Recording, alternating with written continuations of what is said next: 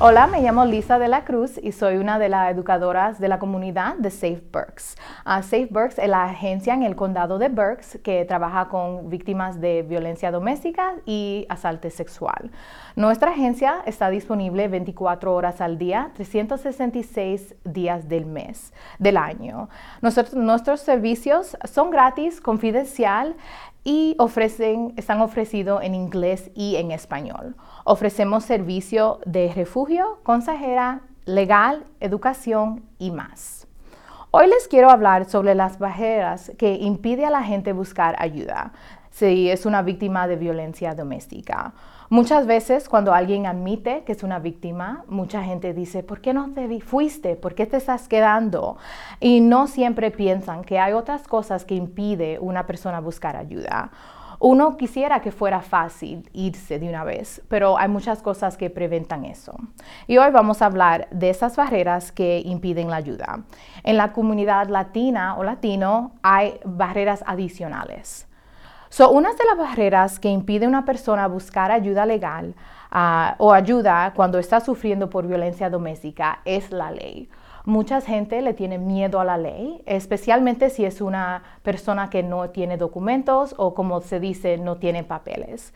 Muchas víctimas creen que si buscan ayuda van a ser reportados a la inmigración y lo van a ser despertado. Otras veces, si están en el proceso de buscar residencia o ciudadanía, creen que buscar ayuda puede impedir ese proceso y no van a poder obtener la residencia o la ciudadanía. También es una táctica de control. Si la abusadora o el abusador sabe que su pareja no tiene papeles o no está documentado, van a ponerle amenazas a la víctima para que no se vayan. Le van a decir, si usted busca ayuda, si usted quiere irse, yo voy a llamar a la policía, voy a llamar a la migración y le voy a decir que lo deporten a usted. El miedo de la ley previene a mucha gente buscar ayuda. También si la persona tiene hijos, tiene miedo que buscar ayuda, le van a quitar los hijos o le van a deportar ellos y los hijos se quedan aquí en los Estados Unidos con el abusador o la abusadora. También pueden creer que los servicios de prevención de violencia doméstica creen que no van a poder ser ayudados porque no son ciudadanos o no son residentes. En muchos casos esa información no se le pregunta a las víctimas o las personas que necesitan ayuda. Si no tiene papeles o no tiene documentación, sí puede buscar ayuda. Otro problema es que creen que no hay servicios en español. Muchas agencias sí tienen personas disponibles que hablan español, o si no hay una persona disponible, tienen métodos de traducir, buscan un traductor que lo pueda ayudar con eso. Otra de las barreras es que creen que el abusador o la abusadora puede quitarle la vida a la víctima. Y eso es una creencia muy importante, porque sí es posible que mientras una persona busque ayuda, que el abusador o la abusadora se ponga bravo y puede amenazarle la vida a la víctima. Nosotros sabemos por estudios que coge 7 veces una víctima irse para irse finalmente. Y el tiempo que una víctima se va es el tiempo más difícil y más peligroso en la vida de una víctima. Muchos estudios dicen que es un chance de 700% muerte fatal, si ellos se van en el tiempo que se han ido. Otras barreras son barreras culturales. En muchas culturas, especialmente en las comunidades hispanas, el matrimonio es una cosa sagrada. Muchas gente dice, tú sabes, si tú tienes un problema en tu matrimonio, ese es entre la pareja, no puedes buscar ayuda, eso son cosas privadas, y creen que no importa qué es lo que pase, tú tienes que trabajar con tu pareja y quedarte con ellos. Otro también que va con esa cultura es la religión. Muchas religiones no creen en el divorcio, no piensan que es bien separarse de una pareja. Mucha gente, si buscan ayuda, por fe. La fe le dice, ayúdate, busca counseling o busca terapia, pero no se pueden separar. Y eso puede ser muy difícil para una persona que está buscando ayuda y la ayuda le está diciendo, no, quédate con esa pareja.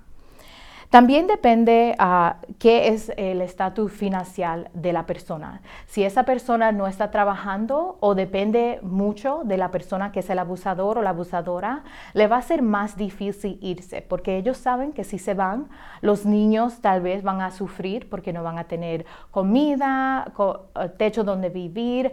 Algunas veces el dinero es forma de control. Si la víctima no hace lo que el abusador o la abusora quiere hacer, no van a tener dinero para comprar cosas para ellos o para los niños. El abusador o la abusadora puede amenazar que no le vas a pagar los biles, no le va a poner gas en el carro y no le van a dar el dinero suficiente que necesitan para sobrevivir. También lo que afecta a la gente a irse son los ideales personales. No importa la cultura, el matrimonio o estar en pareja siempre es algo que una persona ve muy alto. Piensa que el matrimonio es algo que yo trabajo para tener y no quieren dejar esa persona. Algunas veces no es que no quieran a la persona, no importa del abuso, y no quieren terminar la relación, pero sí quieren que el abuso termine. Y también pueden ellos pensar mal en el divorcio, piensan que si se divorcian, si se separan de la pareja, la sociedad no va a ver bien eso. Se van a preocupar mucho porque lo dice la gente, creen que va a pasar vergüenza por estar separado. Mucha gente, si tiene hijos, no quieren que los hijos estén sin padre o sin madre, depende. El abusador puede ser hombre, puede ser la mujer en el matrimonio, no importa el sexo de la persona, pero no quieren que los hijos sientan o sufren. Muchas gentes se quedan con los abusadores para que no hacer los hijos sufrir y no tener que pasar esa vergüenza de ser madre soltera o padre soltera. Y hay muchas cosas más que impiden a la gente, también si es una persona de la comunidad LGBTQ, si ellos no están out, si nadie sabe que ellos son una pareja LGBTQ, tienen miedo que si se van de la pareja lo va a exposar al mundo, al trabajo, a la familia. Y en algunas familias el LGBTQ no es aceptado. Eso es una de las barreras que afecta a esa comunidad en particular. También si tiene un estatus de HIV o HIV y no están, la comunidad no sabe eso, es un asunto privado, el abusador o la abusadora puede usar eso como método de amenaza, diciendo si te vas de mí, si te vas, yo le voy a decir al mundo, le voy a decir a tu trabajo que usted tiene esta enfermedad y no la van a creer seriamente. Hay muchas cosas que impiden a la gente buscar ayuda y siempre sienten que están solos. Y una de las cosas de Safe Berks quiere asegurarle a la gente es que no estás solo. Siempre hay una persona que te puede ayudar y que está aquí para usted.